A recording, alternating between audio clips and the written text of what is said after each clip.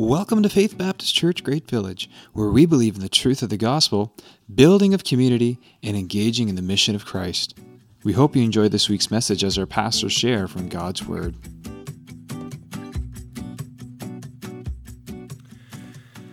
I believe there are so many real aspects of Sean's story that God knew that many needed to hear today. I just want to take the next 20 minutes, open to 1 Corinthians chapter 3, give you one principle of discipleship and one closing application. You good for that? 1 Corinthians chapter 3. The church in Corinth was a pretty messed up church, and if you've looked through 1 Corinthians before, you'll know they had a ton of problems. And just like Sean shared in his story, they needed God's truth in those problems. So that was Paul's ministry to them, supplying them with God's truth. Paul spent 18 months in Corinth focused on nothing but helping these people follow Jesus and planting this church in Corinth. Paul wrote them at least 3 follow-up letters to try and encourage them in God's truth because their behavior was redonkulous, if I can use that term. 4 years after leaving Corinth, Paul writes them the book of 1 Corinthians.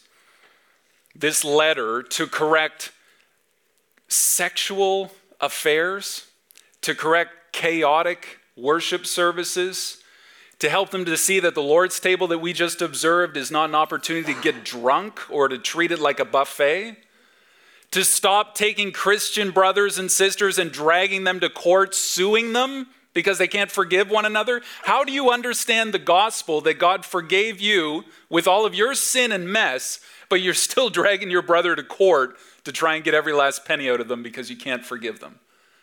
Paul's giving them this truth, trying to help them in their Christian experience. Now, here's one of the issues I think we run into. We turn discipleship so quickly into behavior modification. You need to act like a good Christian boy or girl and make sure you're sitting in the service on Sunday. You're a good Christian. There you go. Just get your act straight. Just look like a Christian. That's what we turn discipleship into so many times subconsciously because we live in a physical world where our 5 senses remind us all the time that this is everything. This is our experience. Everything I touch, taste, feel, smell, hear, this is our reality. But the truth of Scripture is there is a reality outside of this physical reality. So the point that I want to make this morning about discipleship, the principle I want to make is that discipleship is supernatural. It's spiritual. 1 Corinthians 3, are you there? Let's look at verse 1. Paul says, "But I, brothers, I couldn't address you as spiritual people, but as people of the flesh, infants in Christ. I had to treat you like babies. I fed you with milk, not solid food, because you weren't ready for it. Even now, 4 years after I was in Corinth, you're still not ready for it." We talked last week about being faithful in discipleship through the difficulty, through the discomfort, and I said if everything in life was easy and comfortable, then we would all be underdeveloped, immature babies, wouldn't we? And this is what Paul is calling the church in Corinth. Paul doesn't mince words. Do you ever feel like that in your discipleship? Like, look, I just started the journey. I don't have all the answers yet. How am I supposed to disciple somebody else? I'm just learning this stuff for myself. Well, the reality of discipleship is it really doesn't matter how far you are on the journey. What matters is the direction of your journey. You see, to be a follower of Jesus Christ means just that. You are following Jesus Christ. It means your whole life, every aspect of who you are, is oriented towards Jesus Christ. And even if you've just started that journey, you can help the people who are considering starting that journey. You just have to be a step or two ahead, or maybe even right beside would be perfect to say, hey, I'm just figuring this out for myself. Why don't you make the decision to trust Christ and come along this Jesus journey with me, and we'll figure it out together? Isn't that discipleship? You don't have to be at the finish line hollering with a megaphone, "You can do it. I did it. Don't miss the turn by the apple tree. That was a tough one." That's not discipleship. Discipleship is, let's do this together. I don't have it all figured out yet. You don't have it all figured out. That's great. Let's do this together. Let's do the Jesus journey together. Paul says to the church in Corinth, you're weak, you're immature, not because you're new to the faith, but because you're focused on the flesh. You're not following Jesus. You're following your fleshly desires. You're doing whatever feels good. Look at verse 3. For you are still of the flesh.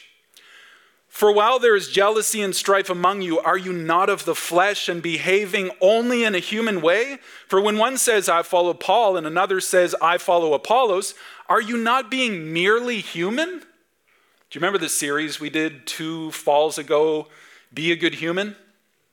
Micah 6:8, he has shown you, O man, what is good to act justly. Thank you, Steve. To love mercy and to walk humbly with your God. See, you got it. Yeah. That is more than physical. That is deeper and less superficial. There's a depth to that. But Paul is saying you are acting merely human. You're acting in the flesh. You're acting as if you were only a physical human body looking for physical pleasure. And you know what that looks like? Galatians 5:19, let me read it for you. The works of the flesh are evident. Sexual immorality, impurity, sensuality, idolatry, sorcery, enmity, strife, jealousy, fits of anger, rivalries, dissensions, divisions, envy, drunkenness, orgies, and things like these. Nasty comments on Facebook, passive-aggressive quips in the office, road rage, impatience at the checkout at the grocery store. Some of this is extra biblical. I hope you saw where the line was drawn there. You're behaving only in a human way. You know what this church was arguing about? Who's your favorite celebrity pastor? Oh, you follow John Piper? Well, I'm more of an Andy Stanley man myself. Oh, you came to faith through the preaching of Billy Graham? Well, actually, I read the works of Martin Luther and John Calvin, and so. Oh, you follow Paul? I follow Apollos. Isn't discipleship about following Jesus? It's like social media, clicking that follow button, getting instant notifications on what's going on in people's lives. It's like the die-hard New England Patriots fan. I don't know if that's a thing around here, but it was in New Brunswick. They've got the little sign in the driveway, New England Patriots parking only. They've got Tom Brady's autobiography in the bathroom next to the toilet where all men do their reading. They have Coach Belichick quotes on the wall. Who are we following? Who are you following? Curtis, I hope I didn't call you out there. I apologize, buddy. For Paul to say you're behaving merely human, that would imply that there's a preferred way to live. There's a better way to live. If living merely human is not the way to go through life and to follow Jesus, then there's got to be another way, right? You see, we're not just human flesh and bone. We're not just thoughts and reasoning and senses. We're not just personality and consciousness. We're not just a mistake from chemicals in some evolutionary process. We're actually spiritual beings. The spiritual part of us is actually the eternal part of us. The spiritual part is that eternity that God has placed in our hearts from the book of Ecclesiastes, from King Solomon, the part that was designed and created for a relationship with God. 2 Corinthians 4:16, we do not lose heart. Though our outer self is wasting away, our inner self is being renewed day after day. There's a greater depth to who we are as human beings. We're not just flesh and bone. But that causes a dilemma. If all we see around us is this physical reality, we're reminded every day as we step outside and we smell the fresh air, we grip the steering wheel, we see the turns, we hear our coworkers, we taste lunch, We're reminded that this is a physical reality. How do we disciple the spiritual part? How do we make this more than just behavior modification and being a good Christian and doing what's expected? Here's the thing. I can give you a peace sign, but I can't give you peace in your heart. I can give you a hug, but I can't produce love within you. I can give you a high five. I'll give them out after the service, I promise. But I can't create a well of joy welling up and springing up inside of your life. I can't do that. Discipleship isn't just this physical human experience. There's a spiritual aspect of discipleship that needs to come into the equation. Discipleship happens supernaturally. It happens spiritually. How do you help me follow Jesus? Well, here's the reality. You can't. On your own, in your human strength, you cannot cause me to follow Jesus. You can't argue me into it. You can't persuade me into it. You can't force me into it. Discipleship goes beyond this experience in the natural world. It happens supernaturally. So the question is, what's my part? What role can I play? What can I actually do, or is it just hopeless? Thanks a lot, Pastor Josh. Here we are, week 5 of discipleship series, and you're telling me what's the point? Look at verse 5. Here's the point. What then is Apollos, and who is Paul? They're servants through whom you believed, as the Lord assigned to each. Paul's saying, what did we actually accomplish for you to follow us? Did we save you? Did we die on the cross for your sins? Did we create you? Are we your judge? No. We are just the medium through which you heard God's truth and received salvation. I want us to get this word deep into our hearts. We are servants through whom you believed. Through is a Greek word, and it means across, to the other side, back and forth, go all the way through, successfully across. I get the picture of a cable ferry. In the town that we lived in, New Brunswick, we lived on the Kennebecasis River. There's all these cable ferries that go back and forth. If you punch it into your GPS from Fredericton, it'll take you across 2 ferries to get to our old house, which was not the quickest route. But you could stand down on the edge of the river, watch that ferry come across, and there's guys driving off on their bicycles and motorbikes, and there's vehicles crossing, and there's people with their pastries and their veggies from the market on the Kingston Peninsula.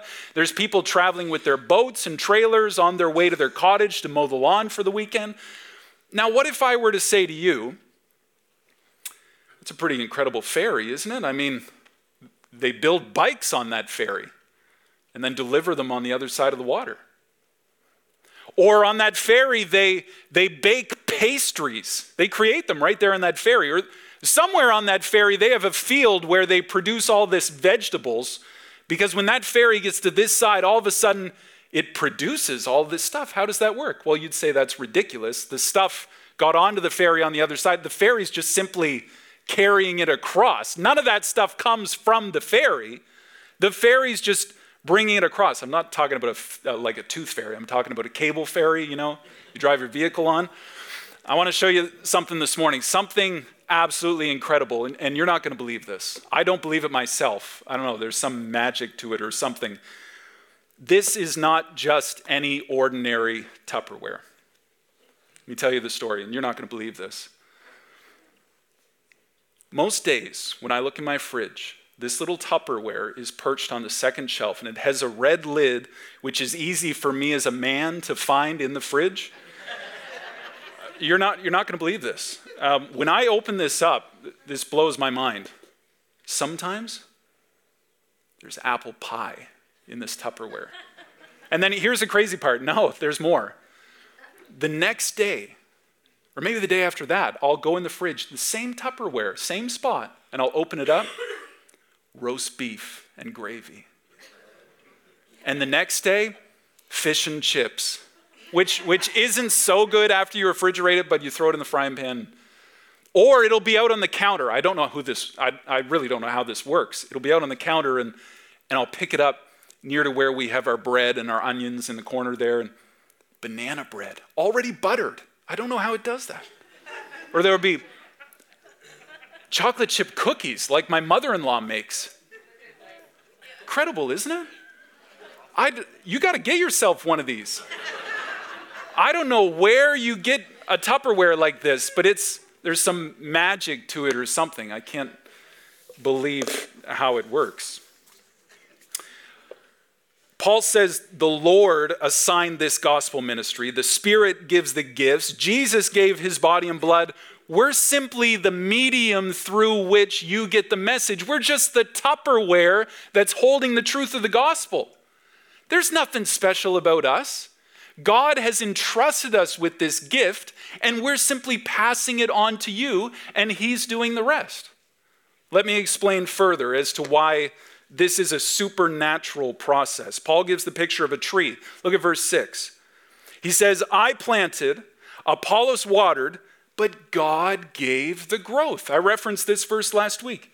So neither he who plants or he who waters is anything, but only God who gives the growth. He who plants and he who waters are one, and each one will receive his wages according to his labor.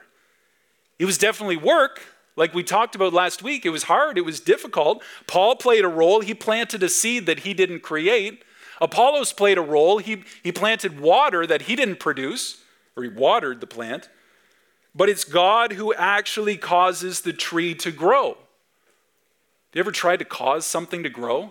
Anybody in the room would admit they don't have a green thumb at all? And everything you touch just dies for some reason? Even though your friend told you that those little hens and chicks that sits on your windowsill, you can't kill it like one of those cactuses, and somehow you killed it? I planted 3 maple trees in my yard this past week. They were already on the property. I dug them from the back and just brought them to the front, dug big holes, made sure there was no rock but good soil underneath. I added a lot of fertilizer, put them in, put the dirt around them, made sure not to go too high up the trunk. Everything I learned when I worked at Farmer Clem's back in the day, I watered those things, and now the rain's watering them. There came a really critical point where I walked away from those trees. And I went into my house, and I left those little baby trees out there overnight in the dark. I didn't even watch them. I slept that night. I didn't stay awake thinking about them. Because there's a point in the process where we have to realize God has to give the growth.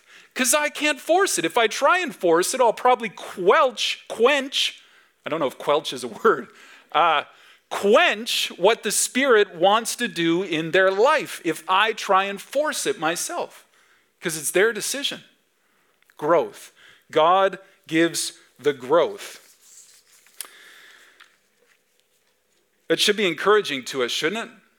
Sometimes it feels as though our efforts are useless, like we try in vain, like we give the best possible argument we can through tears and passion, and it doesn't seem to get anywhere. Or we're praying for years and years and years. Maybe it's a child you're praying for, and God, why have you not got a hold of their heart? And we're praying, and it just feels like, what's happening here? It's almost like they're worse than they were before, and I've put all this effort in, and all this planting, and all this watering. God, when are you going to give the growth? You can't force it. You can't force it. Romans 8:11. If the Spirit of him who raised Jesus from the dead dwells in you, he who raised Christ Jesus from the dead will also give life to your mortal bodies through his Spirit who dwells in you. Causing someone to grow spiritually is nothing that we can do. It's a work of God through his Spirit, through faith alone, by grace alone, in the Son of God, Jesus Christ alone. And when we receive the Holy Spirit at that moment of decision for salvation, he is the change agent through which God begins to transform us from the inside out. That's James's story. I worked with a little guy in grade 4 named James, 13 years ago. Every Tuesday, I dreaded walking from the church facility to the Christian school facility and working with this little guy, James. Partly because I was only 21. I didn't know how to deal with grade 4 boys. I'm still not sure how you deal with a grade 4 boy. But James wasn't interested in being there. I wasn't interested in being there. And trying to get him to focus on English and math or engage in conversation at all was like pulling teeth. And he made it clear that he didn't want me there. And my attitude probably made it clear that I didn't want to be there. And I dreaded Tuesdays with James. Fast forward 5 years. James is one of the biggest encouragements in ministry. He's got a different attitude. He's got a different mindset. He attends youth group. He runs the soundboard on Sundays. He's inviting his friends out. His life has changed from the inside out. Could I see it 5 years earlier? No, I didn't want to spend any more time with that kid because it was frustrating. And I've told him these stories, which is why I feel I can tell you these stories. But the truth is, God did a work in his heart that I couldn't do. And it took some time. And I couldn't see it initially. I don't know if those maple trees are going to grow. They look pretty withered up and decrepit at the moment, but only time will tell if those trees are going to grow. God gives the growth. We water, we plant, God gives the growth. There's another reason Paul gives as to why discipleship happens supernaturally. Look at verse 9. We are God's fellow workers. You are God's field, God's building. Paul shifts from a tree to the picture of a building. Verse 10, according to the grace of God given to me, like a skilled master builder, I laid a foundation. Someone else is building upon it.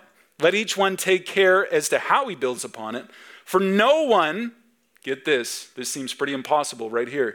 No one can lay a foundation other than that which is laid, which is Jesus Christ. Amen? Did you lay that foundation?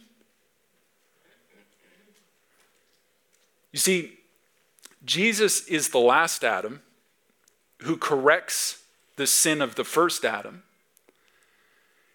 God initiated this plan of redemption. Jesus willingly came, lived a sinless life, died on the cross to pay for our sins, rose again to give us new life. That foundation has been laid. Did you do that? Did I do that? You see, God is the Alpha and the Omega. That means he's the beginning and the end. That's not just of creation, but also of the redemptive story itself. He initiated the plan of redemption, and he will accomplish the plan of redemption. And in between those parentheses, we are to plant and water, and plant and water, and plant and water. But God started it, and God will complete it. It's up to God. Our duty and our responsibility is to give the truth of God's word in the picture of planting seeds and watering. But ultimately, it's God who's going to give the growth and accomplish the mission. But he chooses to do it through us.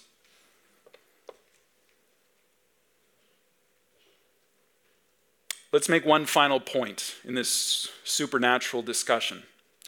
You are not just a physical, mental, emotional being. You are spiritual. God designed you that way. Your spirit is the immaterial part of you that will exist for all eternity, that part of you that's able to relate to God. Look at verse 16 and 17. Paul says to this church that is 5.5 years old, do you not know that you are God's temple, and God's Spirit dwells in you?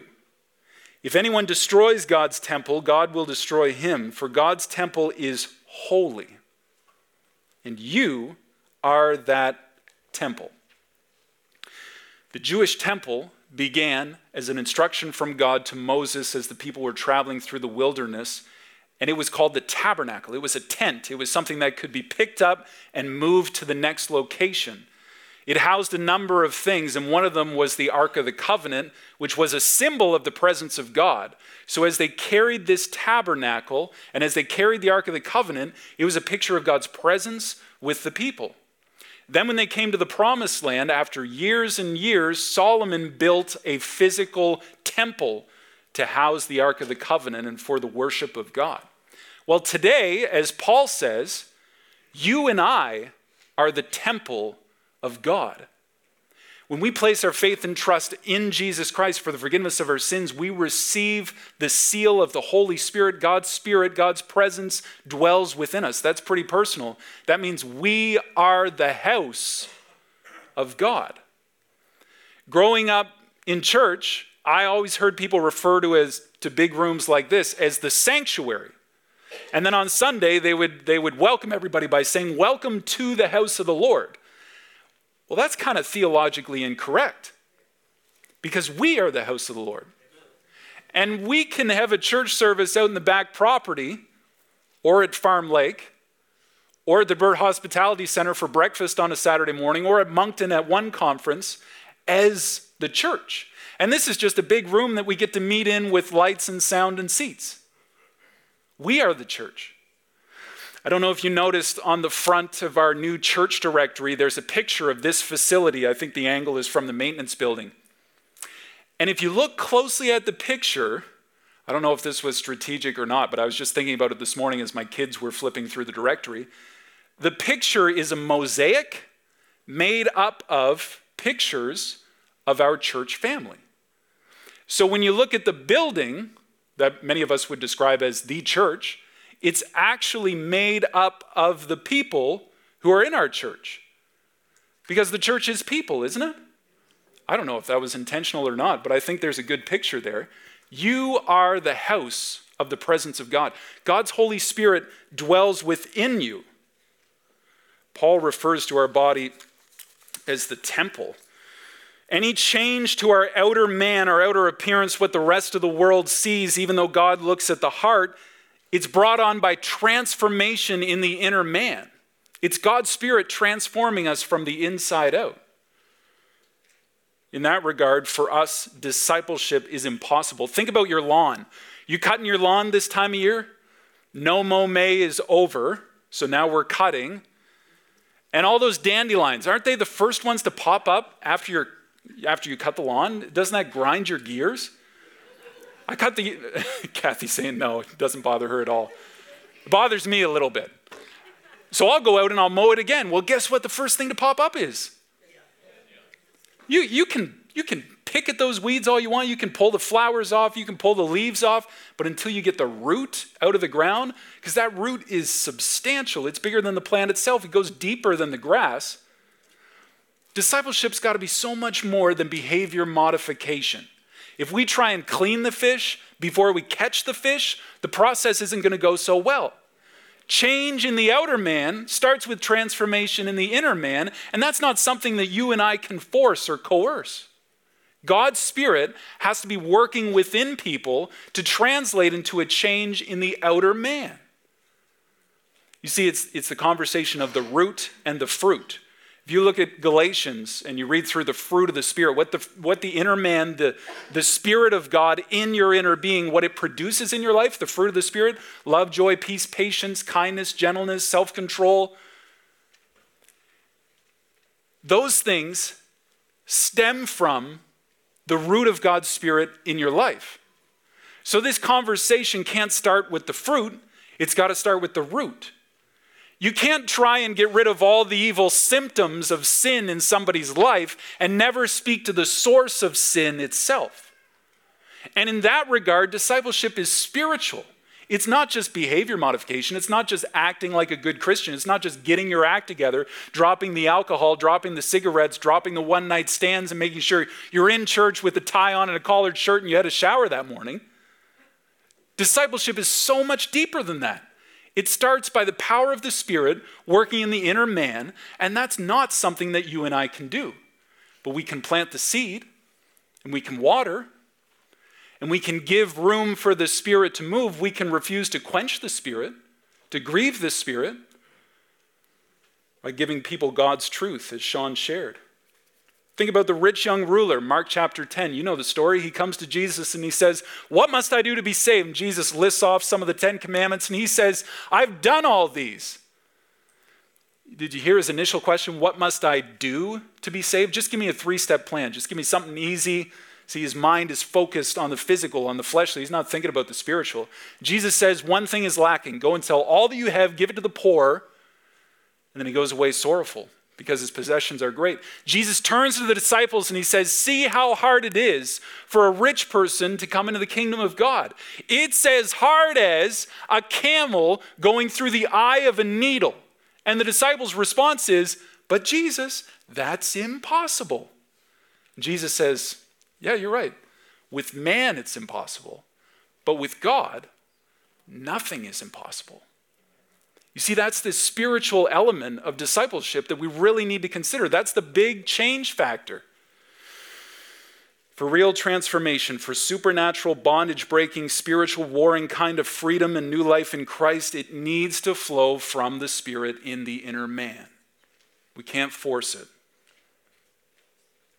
As God's fellow workers, exercising the gifts he's given, planting and watering, being the medium through which God's message is heard, God is the one who supernaturally gives the growth in the person's inner man. So here's a final thought. Here's where I want to close. Here's one practical takeaway. The Word of God. Hebrews chapter 4. Verse 12, what does it look like to plant and to water? Why do we do that over and over and over and over again and not see the growth in the short term? Why would we stick with it? Hebrews 4:12. For the word of God is living and active. It's sharper than any two-edged sword, piercing to the division of soul and spirit, joints and marrow, discerning the thoughts and intentions of the heart. I'm trying to learn and grow and develop discernment in my life. I don't find that I'm naturally gifted socially, so I struggle to know where people are coming from and if they're being real with me. God's word doesn't struggle with that. God's word cuts right to the heart of the matter, dividing soul and spirit, joint and marrow. When you give somebody God's word, what does that mean? It means you share a Bible verse with them. You read the Bible with them. You could give them a Bible. You could show them how to download the YouVersion Bible app if they don't have a Bible, but they have a phone that they use. You can give them the Called to Follow booklet, the Sent to Serve booklet, the Equipped to Grow booklet, because it gets them getting into the Word of God. And here's the thing. Once the Word of God gets into them, the seed has been planted. It's time to water. And God promises, my word will not return void, but it will accomplish the purpose for which it was sent. Isn't that freeing? Like if I thought that every Sunday I had to get up here with a really cutting edge creative presentation of what God wants you to do this week, and I gauged that on the change that I saw in people after they heard the sermon and were walking out the door, I would feel like I failed every single week. Sometimes we have good conversations on the way out the door, but it's hard to gauge life change after a single sermon in a moment's notice. But God's going to give the growth over the long haul. And that word that's been planted in your heart, I had a conversation on Friday after doing chapel at the Christian school. One of the high school students came up and said, that thing that you shared, I remember you sharing that at Blomden Bible Camp in 2018. Like 5 years earlier. And I thought, holy cow, I don't think I talked to you once that week. But God's word was planted in your heart, and somehow you didn't forget it. Can I encourage you with that? You don't need to know all the answers. You don't need to be at the end of the Jesus journey. You don't need to be most mature Joe Christian. You just need to give people God's truth. You can be as ordinary as a little plastic Tupperware. And you can be a vessel fit for the master's use. Let's pray today as we close. God, I want to thank you so much for who you are, for your word today. God, we stand and rest on, rely on the finished work of Jesus Christ, on your word, on the power of your Spirit, on the redemptive plan that you set before the ages. God, we thank you for this supernatural spiritual aspect of discipleship. God, we need to be planting and watering, but we need to leave the results to you. People need to make a personal decision for Jesus. We're not going to be the ones standing next to them in the end days and the judgment saying, we did all we could to lead them to the Lord. They are going to have to stand and give an account for their own faith and their own relationship with God through Jesus Christ. So God, help us to be faithful in planting, in watering, in being the medium through which you communicate your life-changing, loving truth to this world. Our world needs truth. They need to know your love. Help us to be the conduit through which that message gets to the ears and the minds and the hearts of the people that we interact with on a daily basis. God, we thank you for all you've done for us. Help us to be disciples who make disciples. In Jesus' name, amen.